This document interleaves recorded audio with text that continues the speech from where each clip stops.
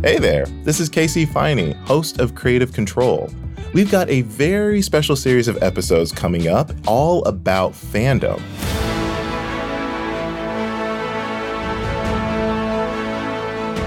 We're talking fan fiction, cosplay, fan art, and all the passion that goes into building fan communities. It started with Sailor Moon, and I was hooked. I was obsessed. I had always been a Star Trek fan, and then everything came back to me. I was like, oh my God, yes, I love Spock. We'll talk about the hurdles that fan creators deal with, from legal issues to the self-governance of communities.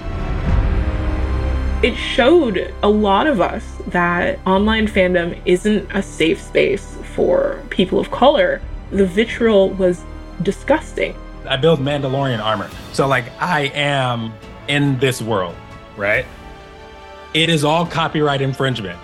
And we'll see what fandom can show us about the wider creator economy.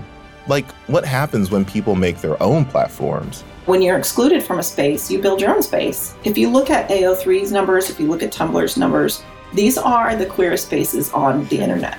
And if creativity can still flourish with content policy rules and the very real pressure to make money.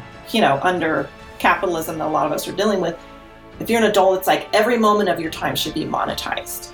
And especially if you're a woman, you should always be caretaking someone else. You should be changing a diaper, you should be ironing a shirt, you know what I mean?